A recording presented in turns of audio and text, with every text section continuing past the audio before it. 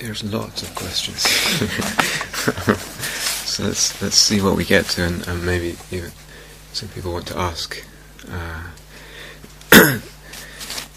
So we probably won't get to everything. I'm also mindful. Stu asked a question halfway through when I was giving the instructions the other day, and I don't feel that I really answered it because I left some out. So I want to actually get to that.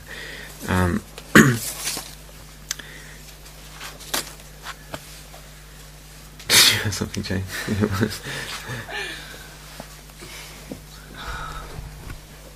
Yeah.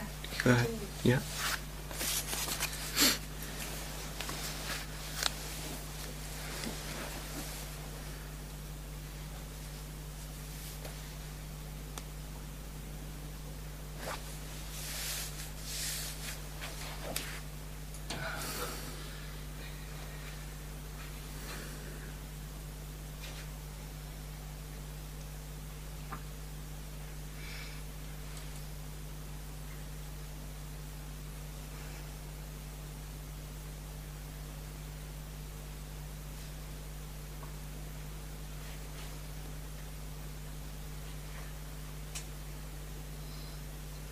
If I can get that. You have time. It feels like there's a part of my mind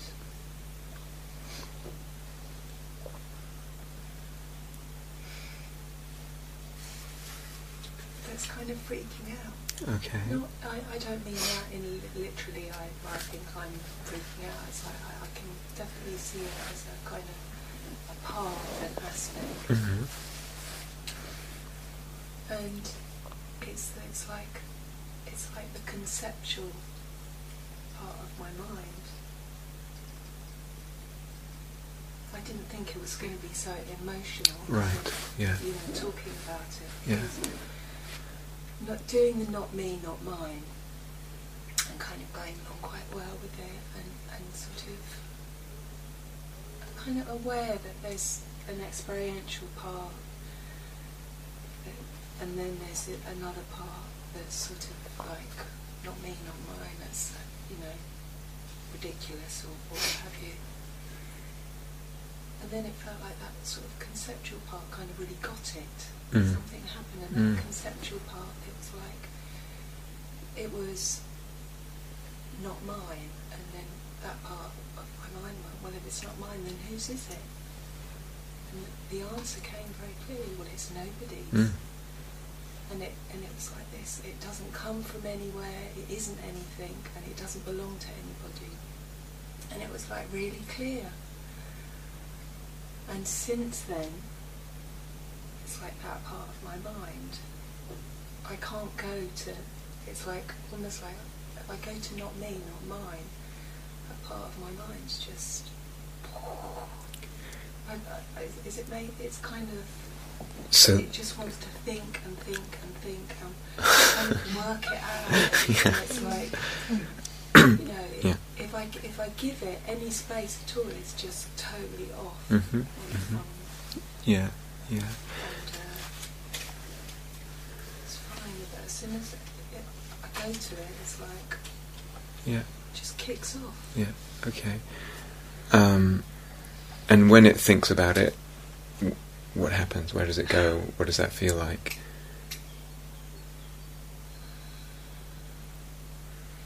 It feels like a kind of burrowing in. It's burrowing into the centre of my head, and it's like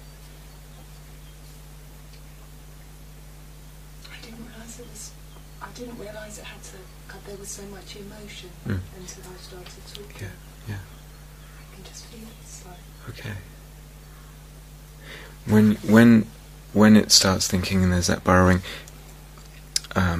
does it feel exciting, disturbing, confusing, agitating, all of those, freeing? There's a part that feels free, and there's a part that feels like really, you know, perhaps the words freaked out are a bit too strong, but it's like... Yeah. Okay. Yeah.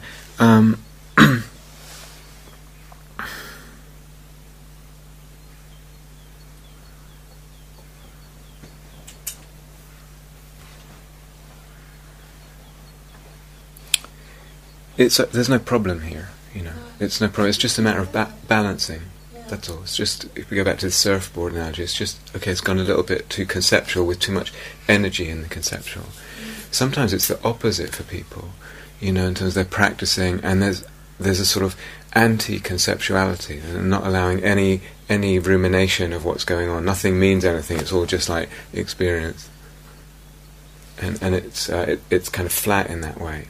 So it can be out of balance. In practice, can be out of balance in many ways.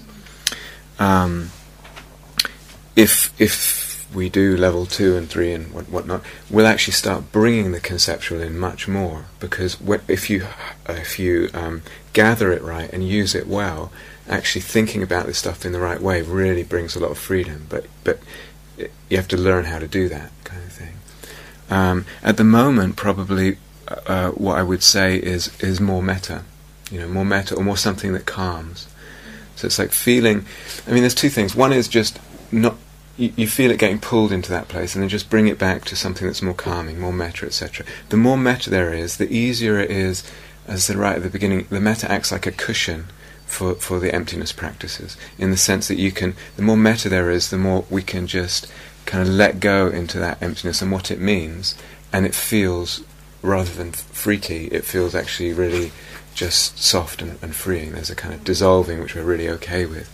So one thing for now might be just bringing it back and upping the metta percentage and really just softening the whole experience.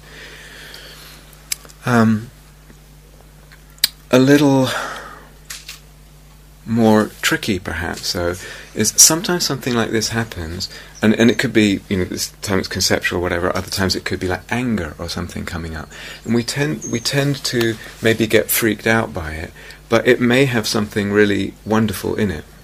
It's like there's a lot of life energy in our conceptuality. In the Dharma world, oftentimes our conceptuality gets like poo-pooed and put down. It's all about just the body and the heart, and so cut our heads off. Can it be about the totality of us? And it might be that in this some freeing up is coming into the whole conceptual realm, and a lot of energy is going there. And although that can feel troubling, it's almost like sometimes it might be that you can give that a little space and actually enjoy that kind of opening there. That's a little more tricky to do, but it might be. I think it might be that there's some treasure in there as well as some difficult stuff with it. Does that make sense if I say that? Yeah, I mean completely. Okay. It feels on that level. I guess it's a bit like it's true. Yeah. It's true.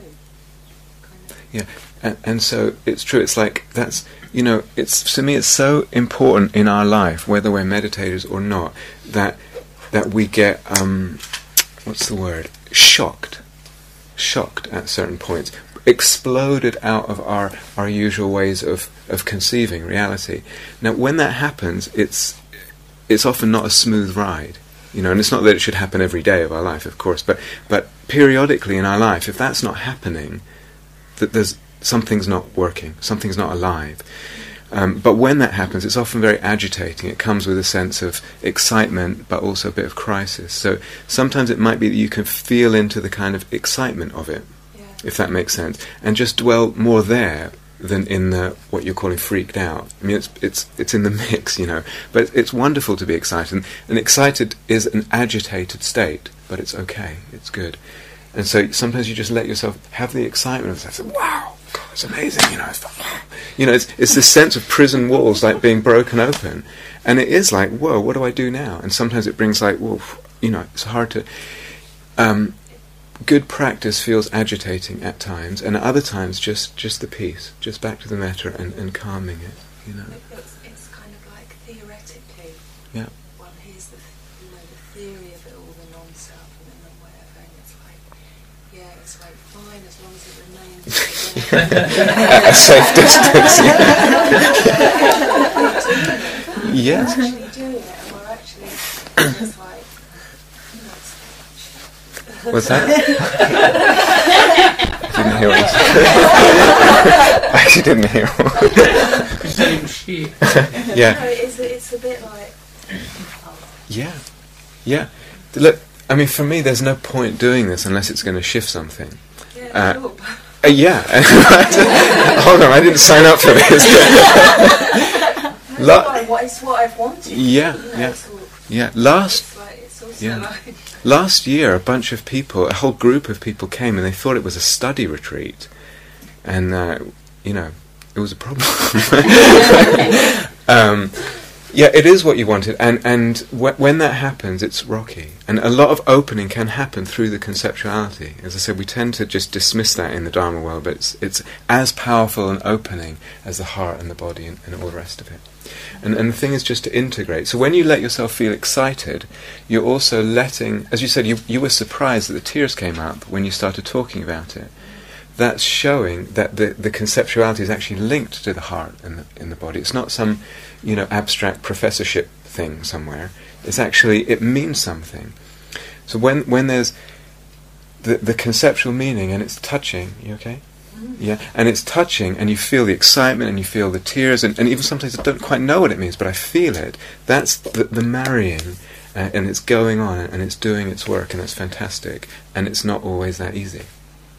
But so sometimes, just to repeat, sometimes just lean over into where it's simpler and easier, just simple metta. Really good, really good. And other times it's like, let yourself go into that thing, but kind of find the excitement and the sort of wow in it, and not so, don't get too sucked into the freaked outness of it. Yeah? It sounds wonderful. Thank you. Yeah, good.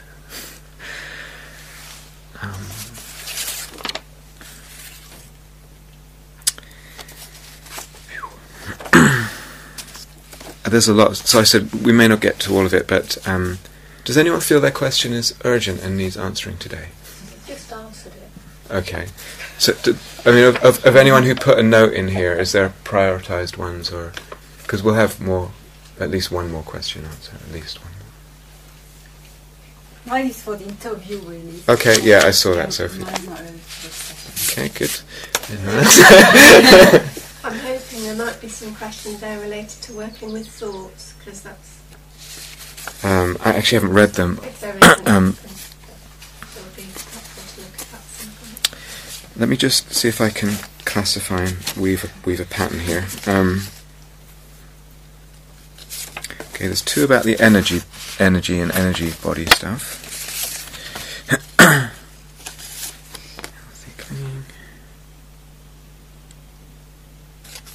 I have a question I haven't written down, which I'd like to ask. Okay, and then there's also Hannah's, and someone else had a question about disidentifying with awareness. So that may or may not be important for everyone. If you're going to do disidentifying with awareness, could you do it before I go? Okay. But it doesn't... Yeah. What time are you going? Half Okay. past. 11:30? Oh, yikes. Okay. All right. So I could go 5 minutes later. But Okay. Well, let's maybe. Is that okay if I talk about that now? Yeah. Okay. So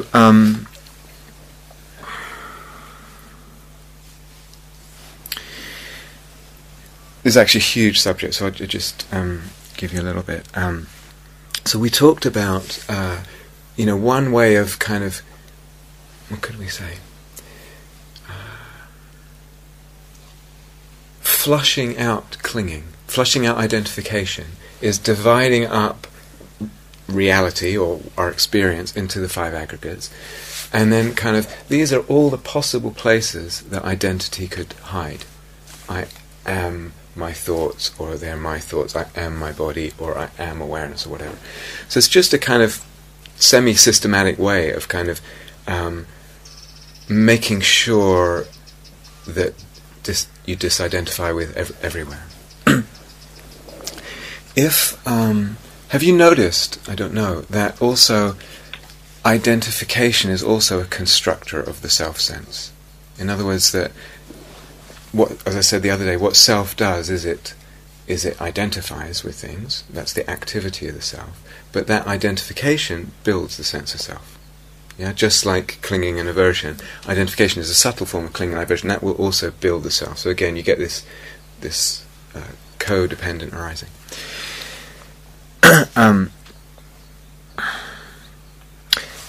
I wouldn't really attempt to disidentify with awareness until there's that sense of really being able to kind of disidentify from almost everything else. In other words, hang out in a space where one's disidentified with the body. There's not the me-mind with the body, with the thoughts, with the emotions, with the intentions and that kind of thing. And for most people that takes a long time. We're just building that up gradually. Most people that takes really quite a while, and that's completely appropriate and fine. At a certain point, if you can rest in that kind of disidentification of, a lot of the other stuff of mind and body, you might want to give it a shot. Because what happens, if I'm disidentified with body and all the other movements of mind, like thought and emotion and intention and all that, that only leaves awareness as a place where identification can be. And so if you disidentify from awareness, there's actually not any identification with any of the places where identification could happen. In other words, all the five aggregates, that's it. The moment when there's no identification is actually a really powerful moment. The usual kind of all day, all night appropriation of identification, me, mine, me, mine, me, mine, me, mine. And then even if it's just for an instant, that doesn't happen. It's an instant of me mining not happening. And that's it's going to be pretty powerful. Let me get back to that. So there's a number of ways you can do it.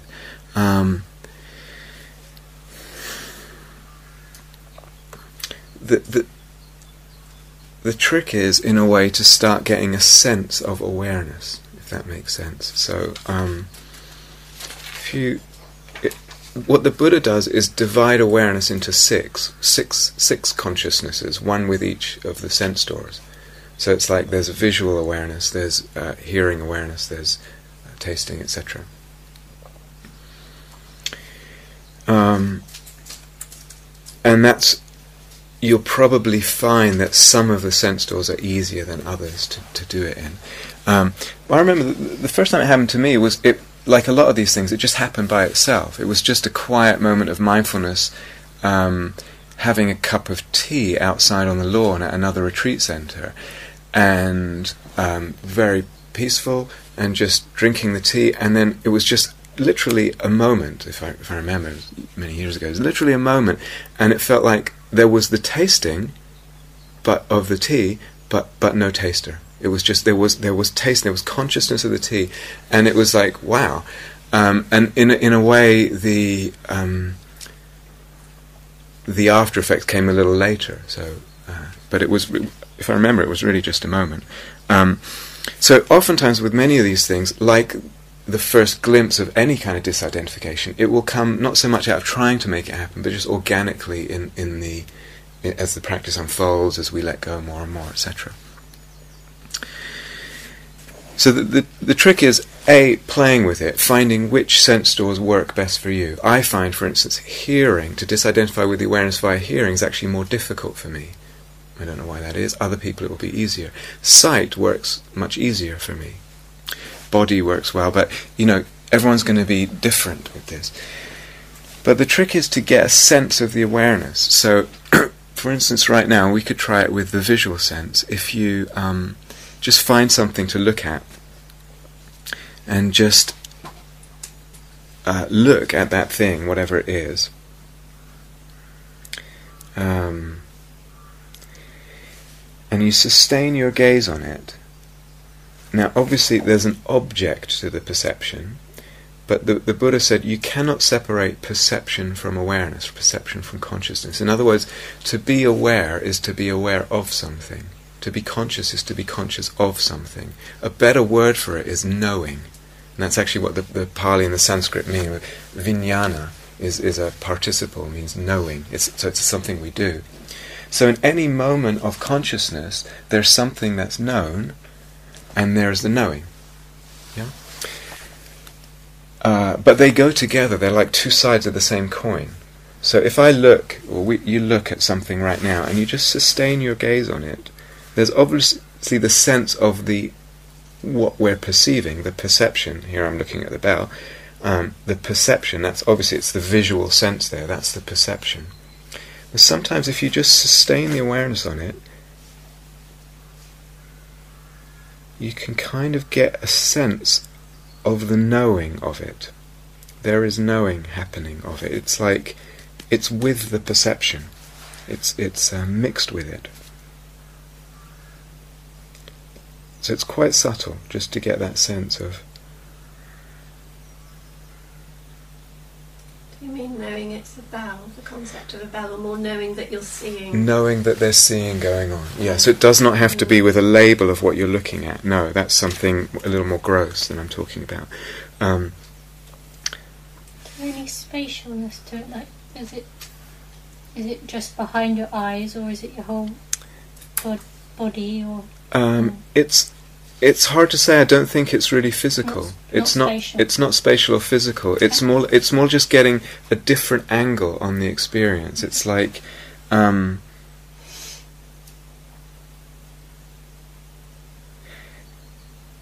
you'd probably have to hang out with this. I mean, I used to stay up when I was on retreat really late at night, just staring at plants, and actually it was amazing. And then sometimes you can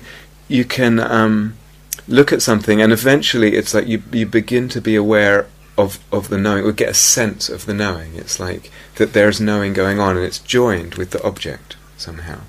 And then the next step is just to see that knowing is just happening. You just the same thing. You're just doing the not me, not mine on the knowing. It's like it's just happening in the universe. There's a moment of knowing. So another way you can do it is with a very momentary sense. So it's like.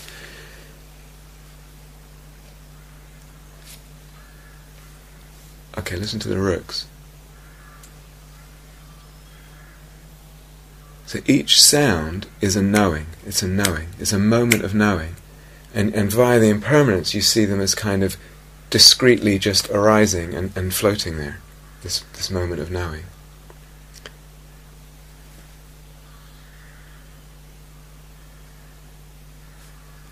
So actually kind of you're subtly labelling it as knowing.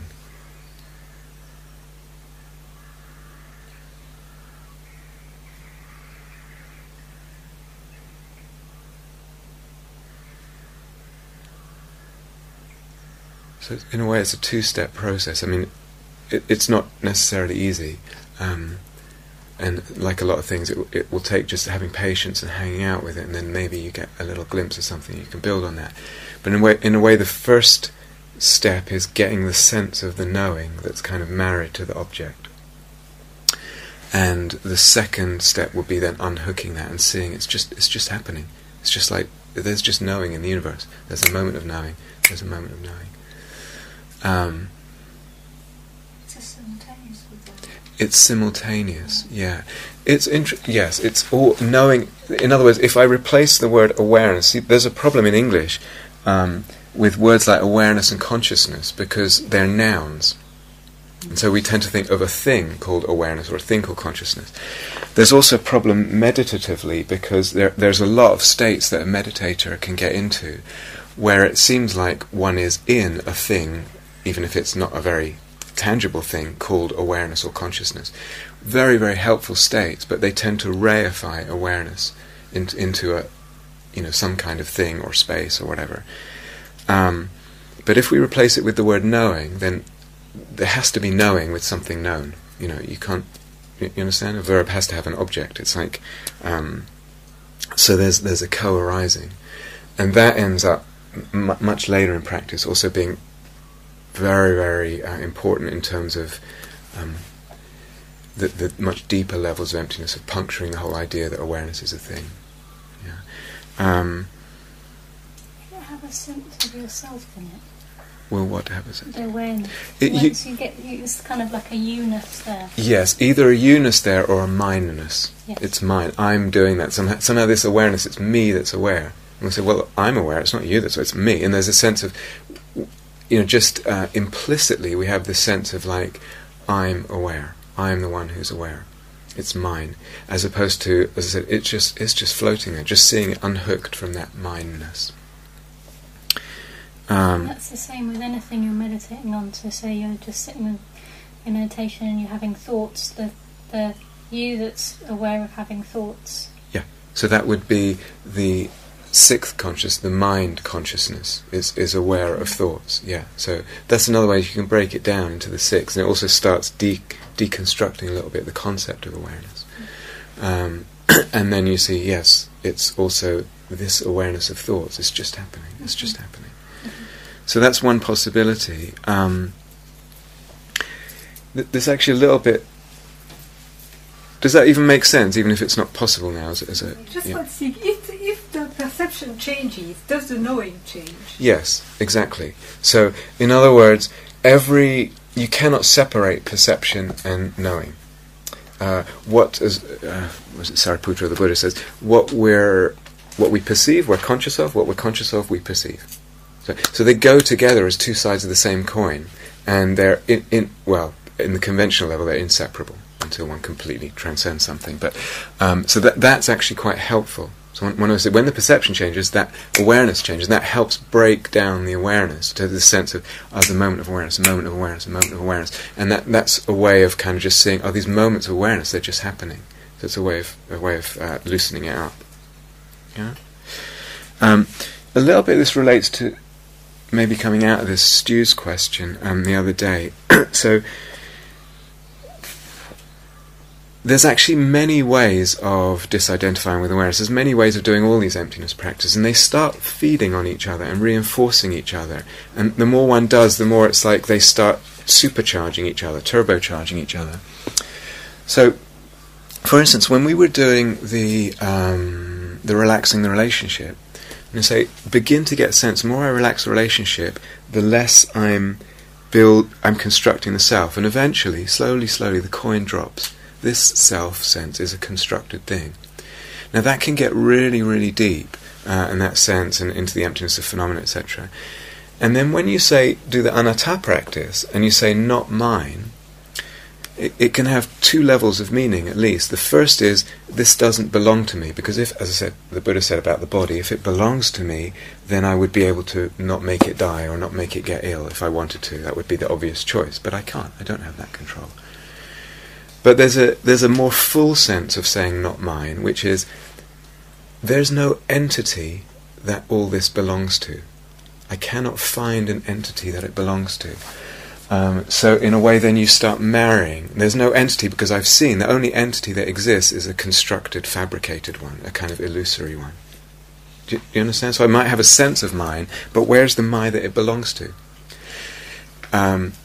This actually ties in with the conceptual stuff, which I'm not going to get into now, but there's very, very powerful conceptual practices, logical practices,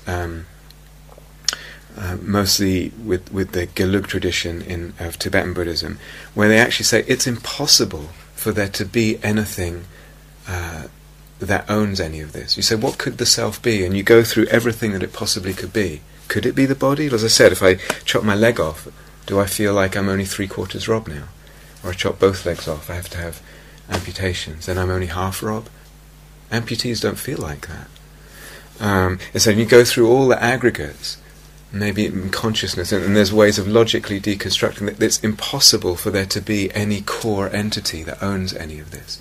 So that those kind of conceptual practices end up feeding into the anatta and really turbocharging it. I just say before I go, I had this experience when I was doing metta, where I sort of brought the anatta into the metta practice. Yeah. And I sat down and I just realised that even the urge to do the metta wasn't coming from me, and to sit down and just feel that kind of bubbling up and beautiful. arising. Yes. How was it? Incredible. Yeah. Really incredible. Fantastic. To see that even this kindness, the will to kindness, is just arising, and it's just coming. Absolutely beautiful. And how did it affect the metta? Beautiful. Yeah. Very good. Very good. So again, metta leads to less sense of self. As we said, it's a non-building practice. And then with a lot of these practices, and a few years ago we did a different kind of retreat, and that would be one of the offered practices, that you can actually learn to, in the space of disidentification, to do the metta from that space, and it turbocharges the metta. So beautiful, wonderful.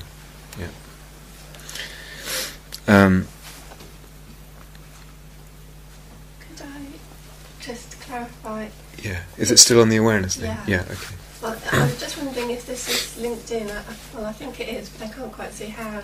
Like the experience I was walking down the lane and doing Not Me, Not Mine, and then suddenly the trees were just really, well, to say I was looking at trees is not really the experience, it's just that there was green and it was beautiful and it was just like, I suppose, I didn't ask myself the question, but I didn't really have a sense of myself looking at the tree. Yeah.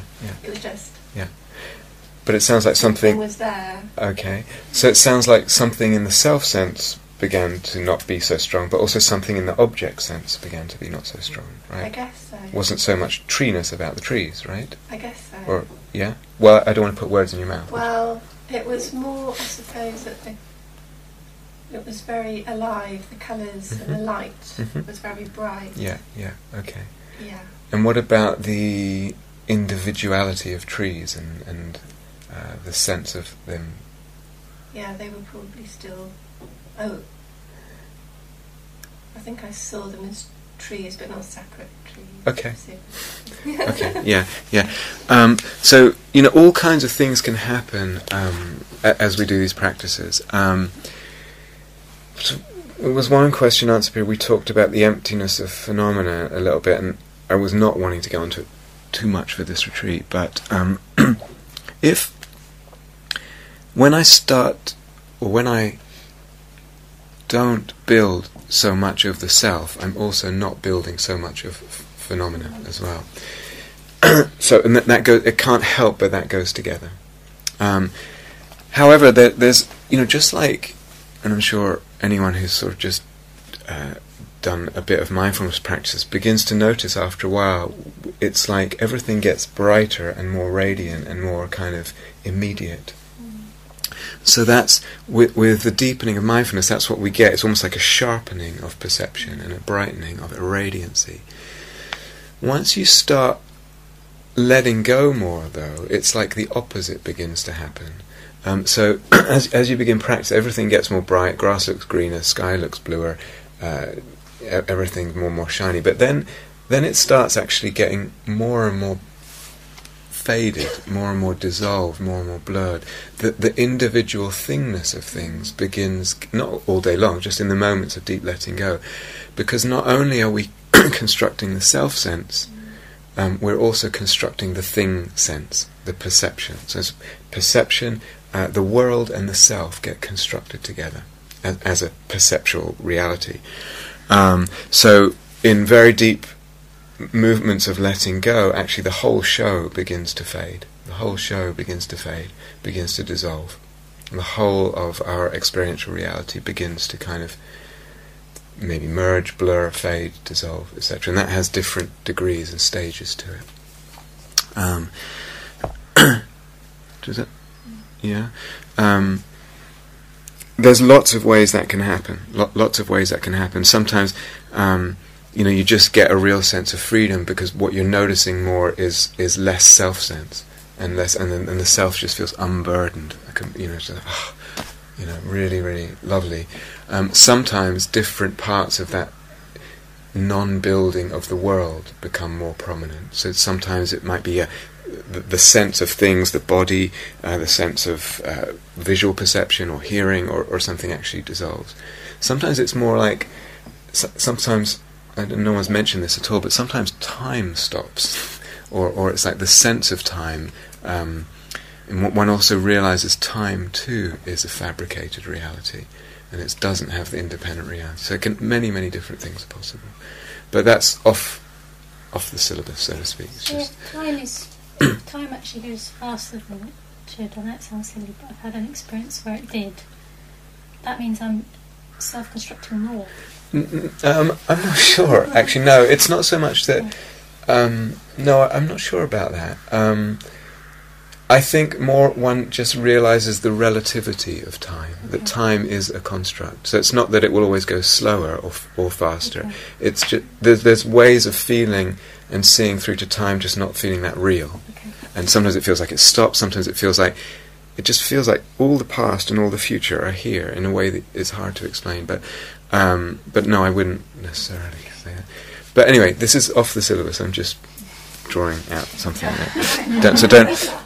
What's that? Because I was getting stuck with that. I was feeling like I was hearing like birds, and then it was just like, this is dull. What's dull? Well, just this. What was a beautiful sound previously was like, and then I didn't want to be, didn't want to go there. So I was like shutting down. Okay. Very good. Yeah, thank you, Catherine. That's really important. So, it's like I said, if we talk about the beginning years, really, of practice, they're really about reconnecting to things and discovering this intimacy with things and discovering the aliveness and the beauty of things, the beauty of this moment, the preciousness of this moment, etc. And that's hugely important, to have that respect and that love for the uniqueness and all of that. But to me it would be a problem if practice stopped there. If to me that's not the end point of practice at all, because that says very little about emptiness. It says very little about this radical nature of reality, so-called reality. Is very, very important, can be very healing, and but in time, hopefully, we see that things are constructed. Now, it's an acquired taste, so it's not saying that we're going to live all the time in this kind of it's like nothing appears. You couldn't go shopping or go to the toilet like if nothing appears. Don't take away one of my simple pleasures. And it's important to keep the economy going. I wasn't talking about shopping.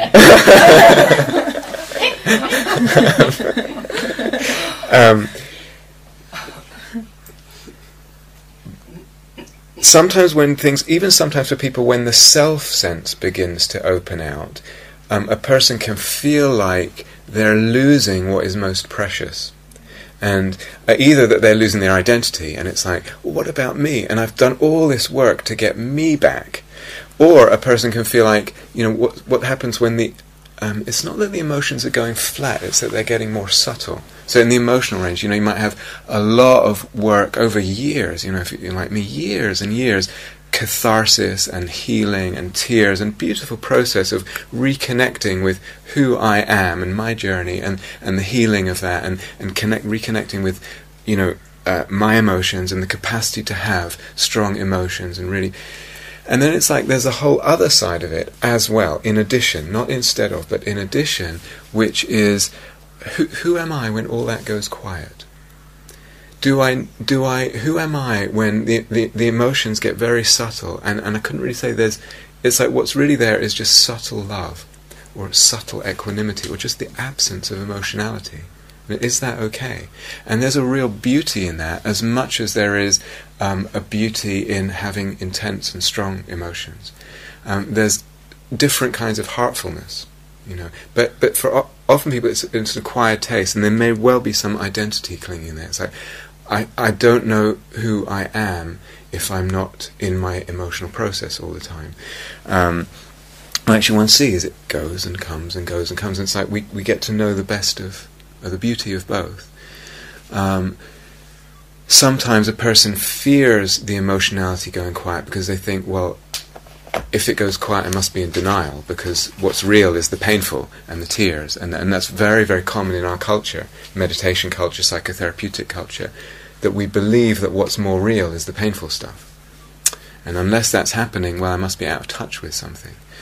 But so there's a real, it's a big, tall order for the long-term practice. It's like, am I willing to feel my difficult emotions, see their reality, work with them, not afraid to work with them, not afraid to have, big feelings going through the heart. And am I willing, and do I have the courage to let them go and see their emptiness as well? And then one can do both. And it takes a lot of courage, a lot of maturity in practice, and it brings a lot of freedom. And the truth is, sometimes people are not ready for that. They still need to and that's fine. Sometimes people only want to do the emptiness thing and not really feel a lot of feeling. So it's like, where's my balance here? Where have I been? Where have I been the last 20 years? Where have I been leaning? And then and then in terms also, as you said, of a sense of beauty, it's like, here's the bird song, and it's it's so important. We live on this miraculous planet with birds that make extraordinary. It's unbelievable, And like to know that beauty and to let the heart resonate with that beauty is so precious. And there's times when it's like we go beyond that. There's something, I was going to say deeper, but that's maybe not even the right word. It's just, what's the beauty that's there when all that other stuff goes quiet? And there is a beauty there, and there is a freedom there. And it's not that we're only doing that. It's like we're going back and forth. And there's a fullness there, and a fullness of healing as well. In other words, healing might not just be about feeling the difficult stuff. So I'm talking around what you're saying, but does it make sense? So how does that sit? You don't know if something's touching you. Yeah. Do you want to say, or you rather not? I don't know what it is. Okay. Does it sound okay, or does it sound not okay? What I'm saying? It sounds quite scary. Yeah. Do you know what if you had to put your finger on what's scary there? What would you? Do you know? No. It's okay. Flatness. Yeah. It's not flatness. Okay, that's really important. That's what I'm trying to say. So, this is really important because, and going right back to the beginning of the retreat, I think we said, I can't remember. This word emptiness is interesting because it goes we just think the word or hear the word, and it's very close. I feel empty, meaning I feel barren, flat, bereft, bored. You know, that's not at all where this is going. It's not at all where this is going. It's going the opposite. There's a real beauty and heartfulness and fullness of heart that comes out of, and love that comes out of going into emptiness. At times, in practice, going back to the surfboard analogy, at times, for some people, in fact for everyone practicing deeply, it will, just as Jane was saying, it went into the opposite of flatness, like too much.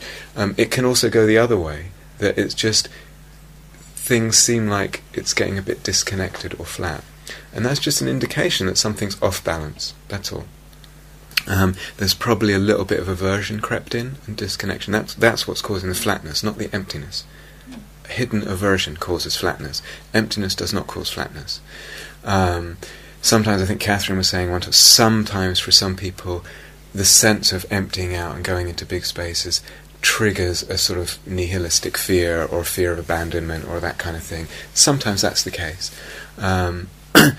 But really what happens gradually over time is it's just like our eyes getting used to the dark. In a darker room, you walk into a room, it looks like, well, it's just completely empty here. But then you hang out for a little bit and you start to see, oh, there's some chairs here, and there's some people here, and actually it's full of beauty, love, compassion, peace, mystery, wonder, all that stuff, freedom. At first, or rather sometimes, we may not see it in the space. It's just a matter of, like I said, lots of metta in the mix, and just our eyes getting used to the dark, and it comes. Sense of flatness, disconnection is coming out of aversion, etc. Of different, probably subtle forms of aversion that have crept in. I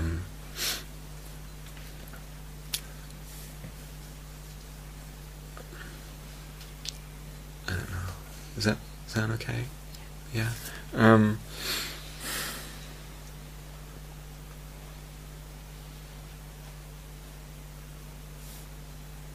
It's also a matter of where our attention goes. Sometimes we don't, like I said, in the dark, we don't notice what's there. And it might be, I think, was it Nina that asked this a while ago about fear? It's like we get sucked into a sense of flatness or fear or whatever. Very understandable. But maybe at the same time in the mix is a sense of freedom or a sense of beauty that we haven't noticed. And just hanging out a little bit and actually beginning to notice the beauty or the love in the space or the warmth or the holding or the peace or the mystery there. And it's like then the mind begins to, allow that to fill the space a bit more.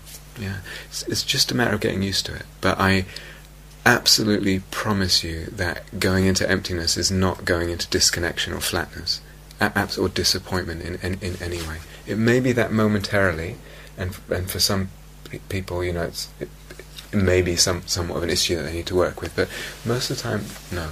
It's going into a depth of beauty and wonder. It's really almost beyond what we can put into words. I know that because I already had some of that. I don't know why I'm Yeah. feeling like this now. Yeah. I think it's about the disidentification. It's a much stronger practice. Yes, it is a much stronger practice. That's why I left it till last. It's a harder practice. It's more subtle. It's much stronger as well. More metta in the mix. More metta in the mix. And it is an acquired taste. If you feel that disconnection, really know that something's in that moment just a little bit off balance. That's all. That's all that's happening. And then it's a question of, okay, what's off balance? Has aversion crept in? Do I need to do more metta? Am I seeing it, as Catherine was saying, am I just shooting everything down because I'm trying to get rid of everything? There's this hidden aversion. That's the stuff to check out in the moment, rather than project into the future and think this is the wrong road, etc. It's more like in the moment something's just a little bit out of balance. I wonder what it is. Maybe just try rejigging things a little bit. Yeah. And it's also the case that you don't want to be doing. Something like not me, not mine. It's like you wouldn't be doing that all day long. No one. It's too intense. You'd want to be a lot of metta in the mix and kind of going back and forth between more cultivating practices and more emptiness practices. Yeah. Okay.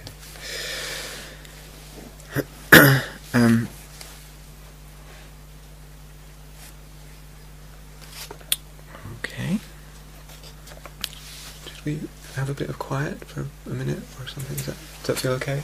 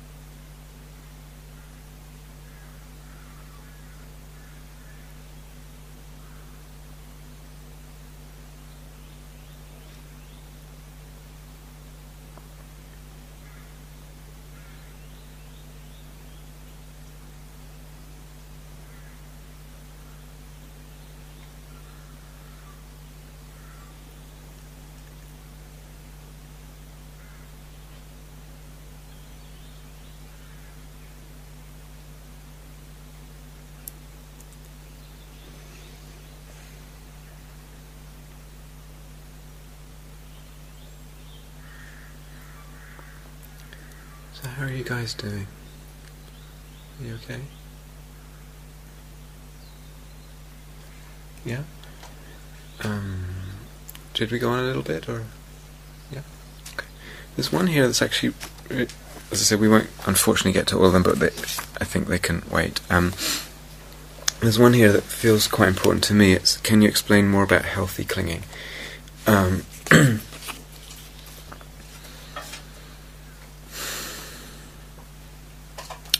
Yeah, so obviously, partly with the practices that we've been doing, but partly in the Dharma as well, clinging gets a bad press. But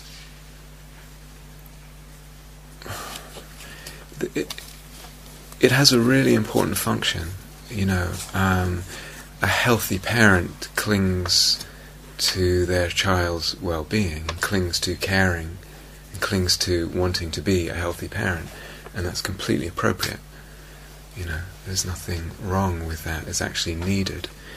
In the beginning stages of practice, well, not the beginning, until really a long way, maybe all of it, it's like we need to cling to caring about how we are ethically, for example. And sometimes people will say, oh, that's just clinging if you decide to follow the 5 precepts or whatever. But actually it's really important. It's really important.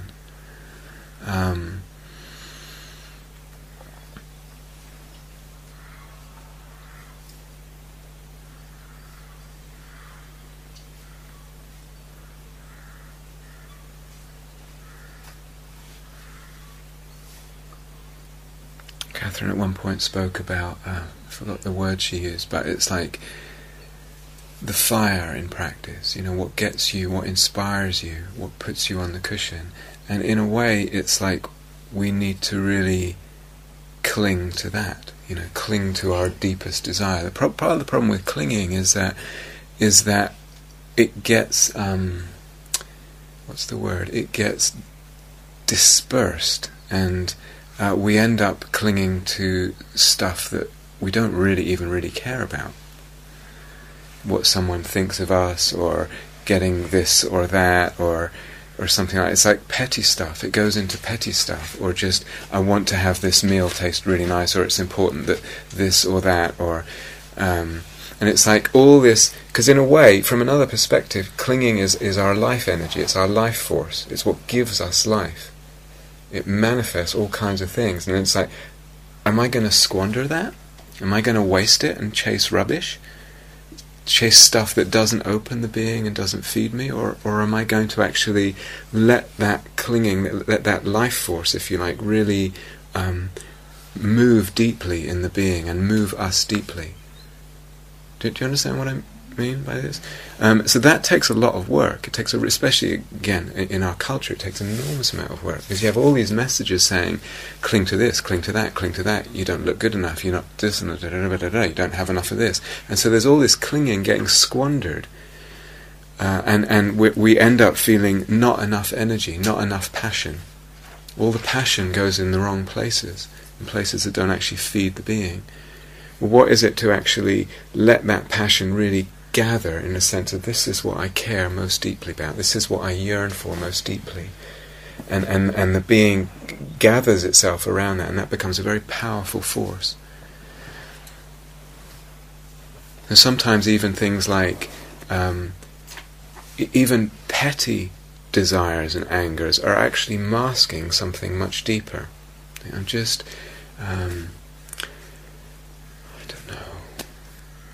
irritated at this feeling I have, or irritated at this person, and actually I can't go into all this, and that's too complex, but it's actually underneath it, it's touching a much deeper movement of the being that we actually need to trust. In other words, in Buddhism we always talk about desire, clinging, being one of what's called the kileshas, which means impurities or defilements. But actually it may be that a good proportion of the time they hold something very precious for us. It's just that we've got hold of them the wrong way. We think, I need to have that. I need to have that pretty thing, or that person, or I need to get rid of this. And actually it's staying at a surface level of something. Does it make sense? Well, that's a whole other subject. I just wanted to mention that. So it's like trusting our desires, but not our first look at them, because they tend to get hooked into something and try to convince us that we need this something, and that's what it's about, when actually there may be something really really powerfully deep and purifying and opening in that movement.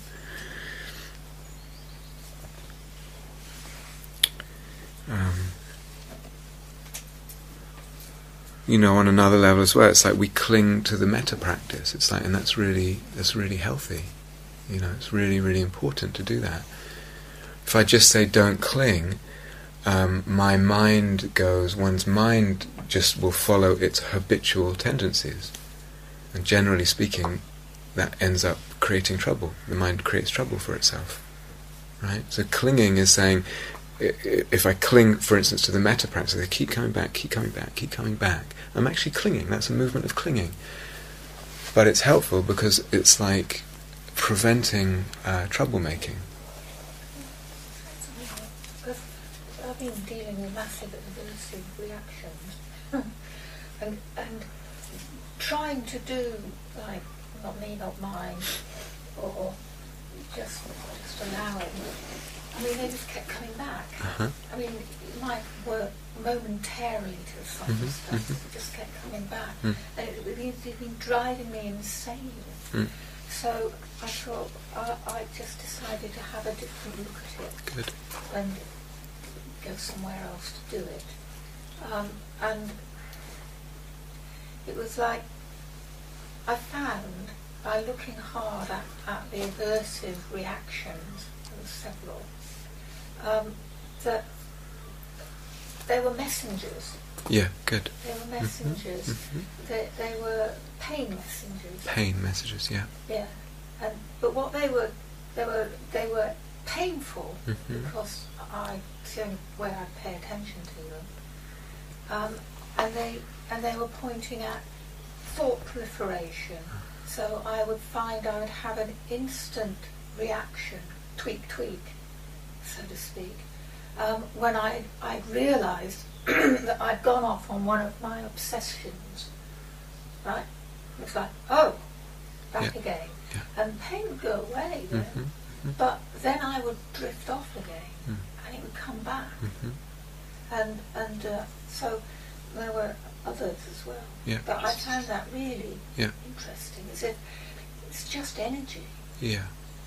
And you know, get it to look at it as a useful energy rather than a negative energy was really helpful. Yeah, good. Yes. Yeah, great. Yeah.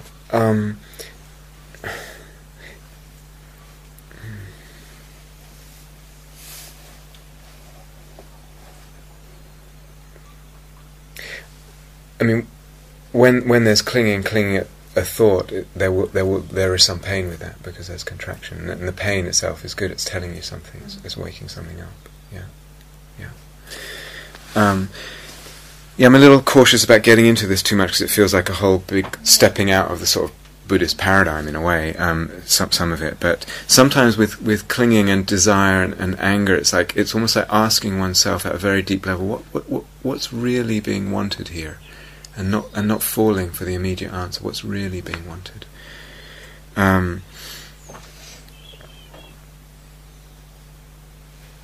It's like a healthy dissatisfaction in a way. Yes. Rather than unsatisfactoriness. Yes, and it's message. Exactly, and it's leading us. It's like, what do I really want? What do I really want? And there's something in that. When that, what do I really, meaning the deep current in the being. When I'm connected with that, rather than closing the being down, it actually tends to open it up.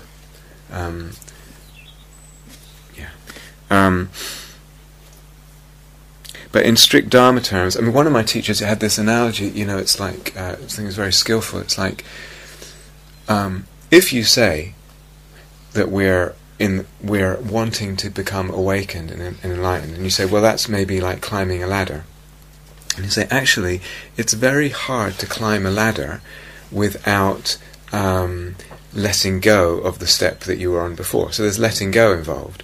But similarly, if you try climbing a ladder without holding on, without clinging to the step above, so it's like there's actually a what's the word? A progressive process of clinging, letting go to more and more subtle things. So when we first start practice, it's like, I don't know, you could get clinging to all kinds of things that actually later on you see they're not so important. Well, one thing, for instance, you could very normal. Let's say you do metta, and it starts to feel, maybe you're doing a lot of retreats and a lot of practice, and you start to get really nice feelings in the body, and you cling to them. Now, most teachings you'll hear nowadays say, "Oh, don't cling, you'll get attached. It's terrible. It's the end of the world," and blah blah blah blah blah. But maybe it's not. Maybe it's not. Maybe you start to have nice feelings and cling to them, develop them, cultivate them. And then after a while, those nice feelings, actually, they get quieter and they get replaced by even nicer feelings. Is actually what happens. And then you say, I don't need to cling to those first ones. You're letting go. And then the second stage of nicer feelings, you're there for a while. This is fantastic. Cling, cling, cling, cling, cling. Develop. And after a while, they start maturing into something even nicer, more subtle, but nicer. And you say, I don't need that anymore. And so it goes. And that movement, rather than, it was a kind of hedonistic movement, but rather than leading to a trap, it actually is a movement towards liberation, because they're getting more and more subtle, and if the intelligence is there, one's actually understanding as well all this dependent arising that's involved. But I don't know who asked this, but does that give an answer to... Who was it? It wasn't me, but it sounds like a good answer. Maybe it was Kate. What was the piece of paper? Was that? Was that? Yeah. Maybe it was Kate. What's the intelligence? Perhaps you won't answer this now, but said it depends on the intelligence. You know, there needs to be an intelligence in what we're doing. And I wonder, you know, is that intelligence is like inherent, or it's like we're hearing it, or it's like... It's all of that. It's all of that. So, for instance, like we say, you know, when I asked you, was it last question answer period? It's like, okay, so you've been doing these practices. What do you notice? What do you notice? And people say, oh, I notice this, I notice that, I notice that, I notice the body dissolves, I notice blah, blah, blah. I notice there's less self-sense. Okay. Now, it's quite possible, quite possible, I know from doing a lot of teaching, that person can have all those kind of experiences and not ask any questions at all about what they mean. And very easily one just goes in and out of all these quite remarkable experiences, and very easily what happens, it becomes about having the experiences and about clinging to certain experiences. And I like it when the body dissolves, I like it when I feel more spacious, and then, oh no, I'm back into kind of humdrum reality again, and I'm trying to get there, and then maybe you get more and more remarkable experiences, but there isn't this questioning of what it means. So we're talking about, can I actually see it a certain way? I see, when I do this, there's the construction of self, which means that self is constructed. So there's an intelligent kind of, I'm taking conclusions out there, and I repeat those conclusions until I know in my heart that the self is constructed, and if we follow Julia's question, the world too is constructed. But it's quite interesting because I don't know how much most people would do that without the stimulus of kind of someone saying, hey, you know, remember to do that, look this way, ask it, what does it mean, and actually saying it. Most people wouldn't, which is a shame, but that's why we have the teachings and why we you know, so it's partly from the outside, it's partly some people just tend to think that way more, partly, you know, someone planted a seed ages ago from what you hear, and years later it comes up, you know, all of that stuff. But without that, all that's happening in practice is we're going in and out of experiences, and either we just kind of shrug and say whatever, or we get attached to experiences, or we say, well, I don't know, or we make up a certain, we'll tend to reify things, you know, come up with an explanation that doesn't quite fit, you know, make that much sense. So when I say intelligent, that's what I mean. It's like this real understanding, what is going on here? Something is going on, it's not random. But the verifying, is that so wrong? Can it not be a step in the understanding? It's absolutely a step in the understanding, yeah. I think it's important. Sam asked a question a while ago about is love and consciousness the same thing? We're talking, you know, oftentimes this space can open up, you know, in deep practice, a space opens up, it's filled with love, it's filled with, or it's like consciousness with a big C, it's cosmic consciousness. And it's really, really striking, beautiful experience that one can, you know, develop a lot and go into.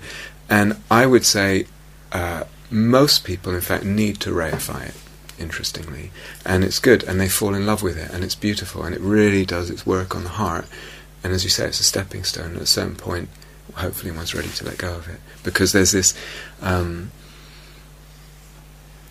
this holy dissatisfaction, this restless striving that won't just put up with something that's not the complete ultimate truth. But yeah, stepping stone, definitely. Does that mean it's alright to fall in love with emptiness? I think so, yes. I think it's really important to fall in love with love, to fall in love with awareness, to fall in love with mindfulness, to fall in love with God, to fall in love with emptiness, to fall in love with all this stuff. But that's just my personality. I tend to fall in love a lot.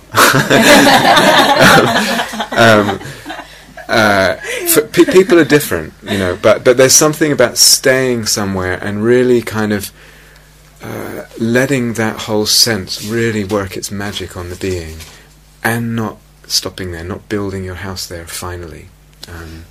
So yeah. I've noticed I've started to characterise emptiness, like give it a like it has certain feelings, and that I could also carry on just identifying from those, and it would get more subtle. But then it's like, well, perhaps I should get more in touch with. When you say characterise, how do you mean? Like, well, like deep and dark and spacious.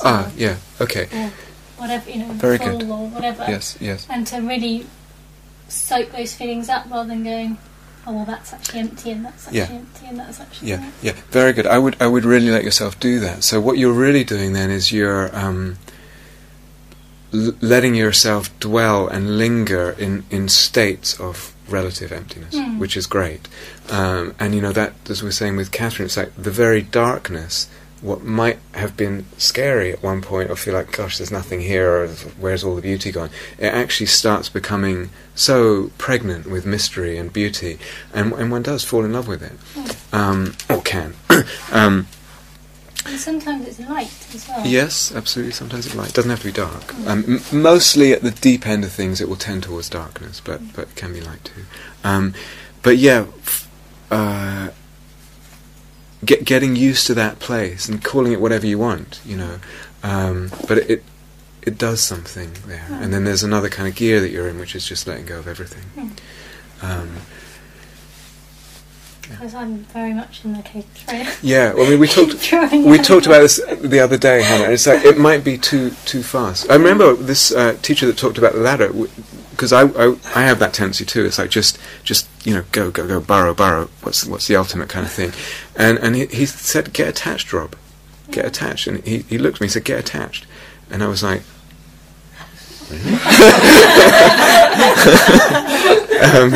so, you know, and it's like, no one had ever said that to me before, and it was so skillful. It's so skillful.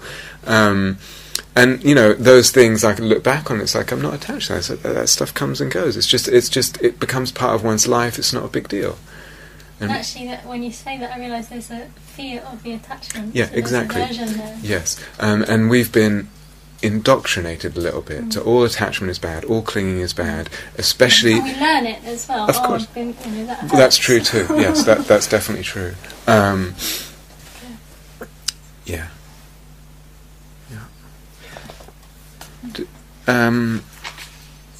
Is that okay for the healthy clinging question? There's quite a lot about that. But,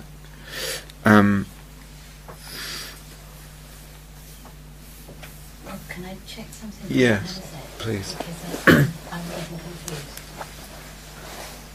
I have been understanding, I think, my understanding that emptiness is not a state. Exactly, yes. That I can hang out in. Yeah. But that everything's empty, everything, you know, that things are empty. Yes, good. And so when Hannah talked like that, Yeah. I started thinking that I didn't understand and I got it wrong. Yeah, no, very good. Could you just Yes, clarify yeah, that very for me? good. Because otherwise everything's Yes. shifting. Yeah, good, very good. Blog, Yeah, thank you, Jackie. Yeah. If we're going to be strict and precise, which is actually really important to do in this territory, it's so easy to get confused and etc. Emptiness is an adjective. This is empty, that's empty, etc. That's really what, when we're practicing emptiness, that's really what we're doing. We're learning to see that this is empty. When I see that this, whatever this is, my self-definitions or whatever, when I see that that's empty, the suffering goes out of the thing. You understand? Because I only cling to things, maybe this isn't obvious, I should say, I only cling to things when I think they're real. Right? I don't cling to something that I think is empty. So, and the suffering comes from the clinging. So that Was this obvious already? Yeah, because sometimes I was like, getting to a retreat. No, okay. Okay, this is really... So, let's go right back to first principles. The Buddha's talking about suffering, the end of suffering. I only suffer because through clinging. I only suffer when I cling. And I only cling when I see something as not empty, as real. Therefore, to see the emptiness of thing means to release the clinging to that thing, means to release the suffering. Does that make sense, Benny? Yeah. So it's interesting because I think oftentimes that's not obvious to people at all. That's kind of what we're doing here. That's the purpose. When I see the emptiness of something, the suffering goes out of that thing, out of the relationship with that thing. So that's really, emptiness is an adjective, definitely. Sometimes we get sloppy with the language, and I do. And so with Hannah, it's like, what will happen? Let's say I have a self-definition. I'm a hopeless failure. You know, and that's I'm walking around and all day long I'm in that prison, that straitjacket. I'm a hopeless failure. And then, you know, I'm on the retreat or at home or whatever, or just in my life, and I begin to see that's not true. Now, and then I start to feel more space and more freedom. Now that's already, we could say, this is sloppy language, we could say that's a state of emptiness. You're in a state of relative emptiness. In other words, that sense of not being constrained there. But usually we'll say it more to when a lot of things start disappearing, like Julie was saying, like perceptions start dissolving and stuff like that. Because if you're not building a lot, what happens is, building a lot of self or building a lot of world thing, what happens is things just start dissolving, disappearing, and the space really opens out, and there's just less and less appearing to consciousness. There's more and more nothingness. Now we could call that a state of emptiness, but that's actually sloppy language. Does it make sense? Yeah, so... It's just more emptiness than there was. Okay. Emptied out. Sorry, It's empty. You could say that. It's emptied out, yes. It's emptied out. Yeah, it's emptied out of what? Of a certain amount of selfing and a certain amount of perception of thingness of things and all that. Yeah, but still, it's very easy if you start using that language too much for people to chase a state that they think is called emptiness, which is just some kind of spacious thing, and that's not right. Yeah. So it's not. I'm glad Jackie asked that because I was going to ask that question as well. So it's not incorrect to be sort of you're walking along the lane, you're looking at the trees, and you're actually sort of saying, well, you to yourself, well, that's empty. Yeah. That's also empty. Yeah. You look at the stream, you think, well, 5 minutes ago this water wasn't here, so it's a different stream. Yeah. Good. Yeah. Very good. Yes. So that's great. That's okay. Yeah. Okay. Yeah. They're both okay. So the other thing is okay. It's like Hannah's meditating and it goes quite deep, and then she finds everything empties out. There's not much self there. There's not much else happening. It's just a big black space. And that's okay just to hang out there. Lovely. What's that? And it feels lovely. And it feels lovely, yeah. And it's really, really, important to hang out there. And then in relationship to that, she could be in two modes. One is just hang out, enjoy, soak it up, let it do its work. The other mode is, this is empty too, this is empty too. You kind of push on, you burrow further. But what you're talking about, Ruth, that's great. Absolutely great. Yeah. Yeah.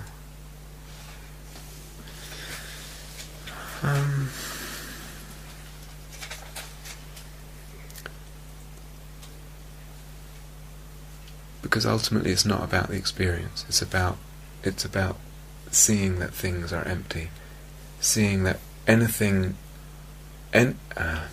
any imprisonment I feel, whether gross or subtle, comes from believing something is solid and real. And that's what it's about, not about the experience. So I'm just when you're saying empty, empty, or not me, not mine, whatever, you're just freeing a prison.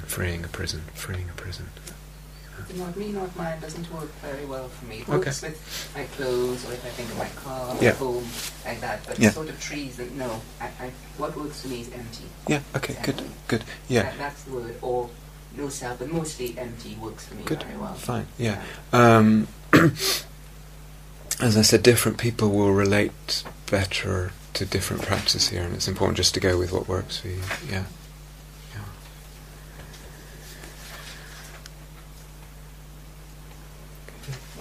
So you guys seem a little tired. Should we stop there, or anything burning?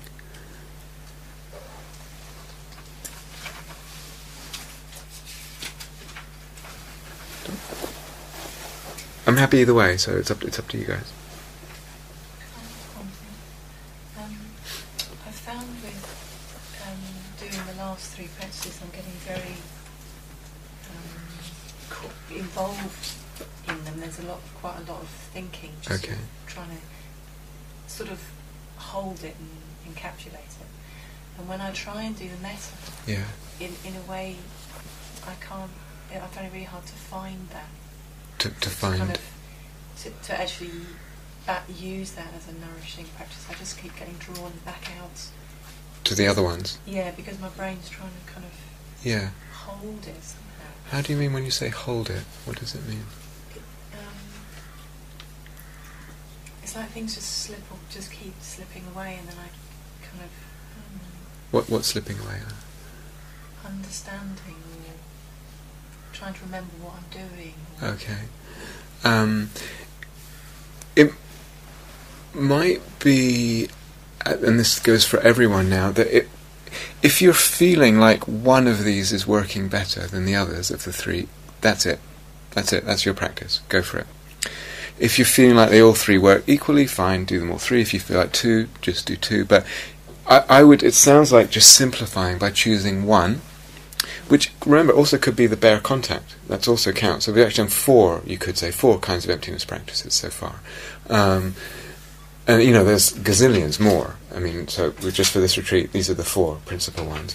So choose one of those and the metta, just to simplify, and choose the one that works the best for you. That kind of, you feel like, when you're in the groove with it, you can feel it. You can feel some release happening. That's the indicator that a practice is working. Release, relief, freedom, spaciousness, peace, joy even. That shows us that we're on the right track. So just choose one and simplify and do a lot more metta. Even if you do like 3/4 metta, 1/4 emptiness, get back in the groove with the metta as well. And then choose the simplest one. Does that? Or is there more to kind of disentangle there? Okay, yeah. Choose the path of least resistance, not the path that I should be able, but the path that works for you, which is different than someone else. That's fine, no problem. Can I offer a reflection on that? Yeah, please. It's just the way that you said holding the various things. Yeah. And I think that my reflection is that the practices are breaking up our ways of holding the world. Yeah. And so we have to keep asking ourselves to find new ways to hold that. Uh-huh. And that might open you up to a different experience of yourself. Uh-huh. Can you give an example or? Well, I've also had a similar thing to she was saying, and I feel like when I ask myself to hold that in a new way, I feel a lot more heart energy coming in. Yeah, good. Yeah. Because really the mind can't hold it. You're pulling it apart by the practices. Yeah. So it crumbles and it can't hold it anymore because it's used to doing it in a particular way. You've constructed this world you're in, and now you can't do it anymore. Yeah. So you need a new way of finding that. Relationship. Yeah, thank you. That's really important. There's different kinds of holding. So when I was speaking, do you feel like a kind of conceptual holding, or is it? Yeah. So that's one. It's like just getting one's head around what am I doing here, remembering what I'm doing, what the point is, and everything. And it sounds like what Stu's talking about is also a kind of being holding or emotional holding, a bit of what's going on as well. Would you say, or? Yeah, I guess so. So the heart's getting more involved, you said. So. Yeah, I mean that's just my experience. Yeah, no, that's great. Different for somebody else. It probably will be, but I think what you're saying is really important. So sometimes first thing is there's different kinds of holding, and they're all important. There's a sense of knowing what one's doing and it making sense and remembering that, and there's a kind of conceptual holding of what's going on. Then, and we touched on this today, and I think Catherine at one of her talks as well, it's like, so we're letting go a lot of the usual ways of holding together reality and holding together the self. And it's actually important that we feel safe in that letting go of that holding, that we actually feel safe. Now, sometimes that's just not an issue in a moment for a person. It's just, one just lets go, it all comes, there's a lot of space, and just somehow in that space it all feels held. You don't need to do anything extra. Other times, just as you said, it's like asking, well, how can this be held now? And it invites more of a heart quality in to hold it. Other times it's doing more metta. Other times it's looking for the, as we were saying with Catherine, there's a sense in the space itself of energies that are holding what's going on. But yeah, that's really important. Yeah, thank you.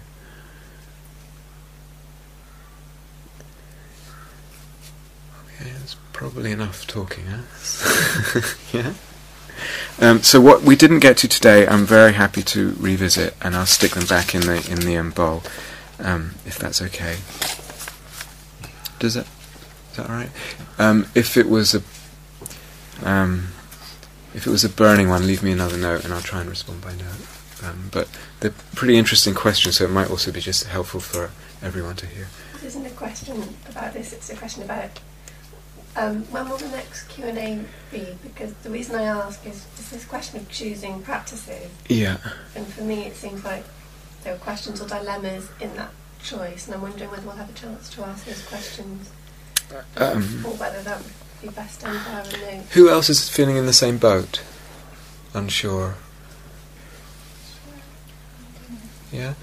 Well, who's absolutely fed up of question and answer session now? Because I'm happy to stay and answer that question, but if you want to leave, I mean, it's practically lunchtime anyway, you're welcome to leave. So I will stay and just address that question for anyone who wants, and everyone else can just go to lunch. If that feels... Is that okay, solution? Yeah? Yeah. It's a lot of talking, that's fine. Don't have to. So just if it feels relevant, you're welcome to stay.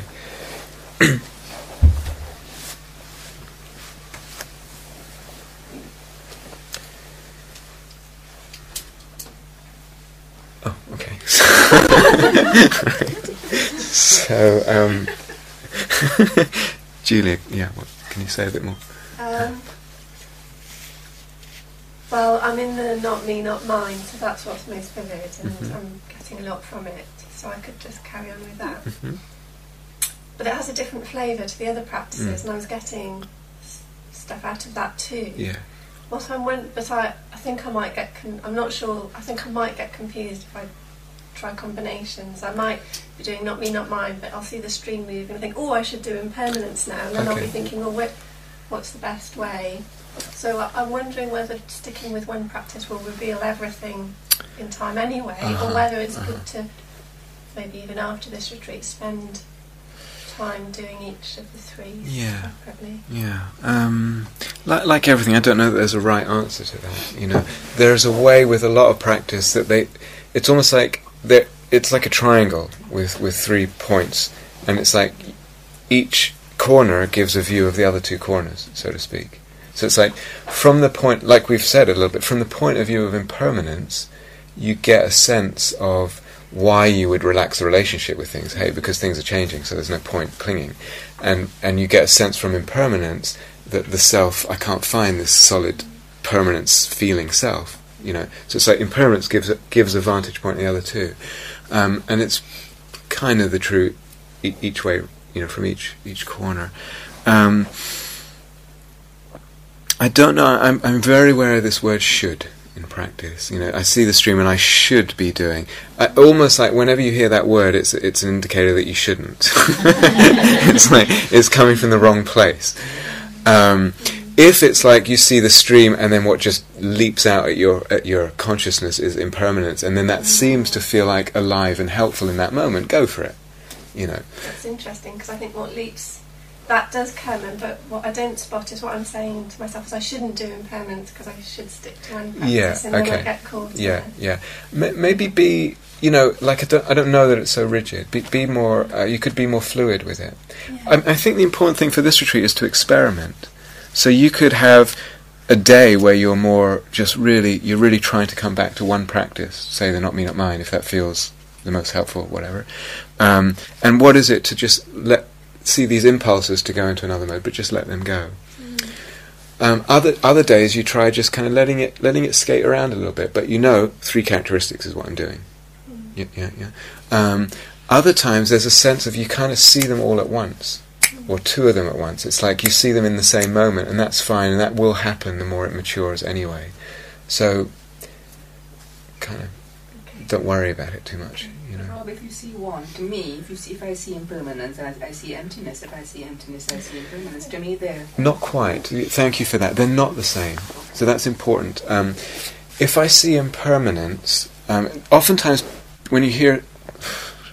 Sometimes when you hear teachings about emptiness, it sounds like they might as well just use the word impermanence. You might as well. So there's a degree to which the teachings of impermanence point to the emptiness of something. But it's only partial. It's not plumbing the depths of it. So, for instance, the impermanence doesn't really.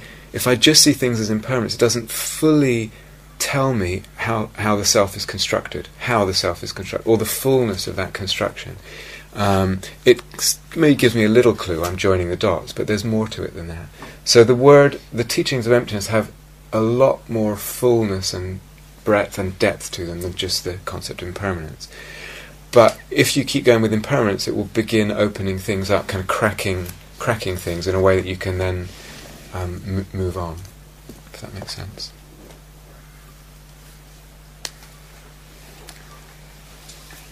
If something's tricky, like the not me, not mine. Tricky for you, yeah. Yeah, it feels like...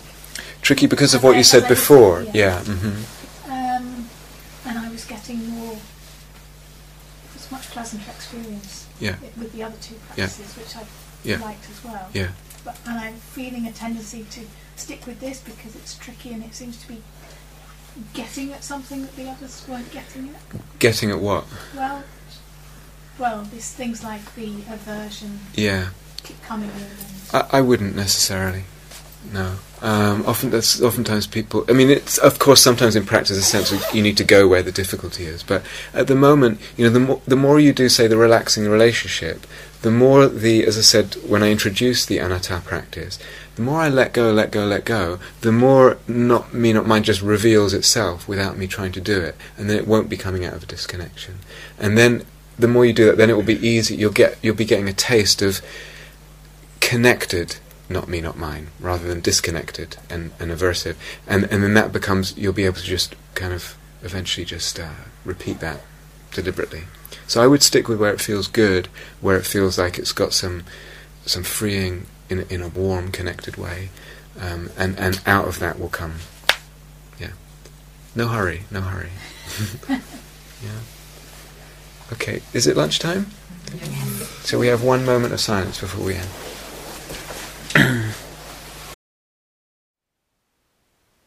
Thank you for listening.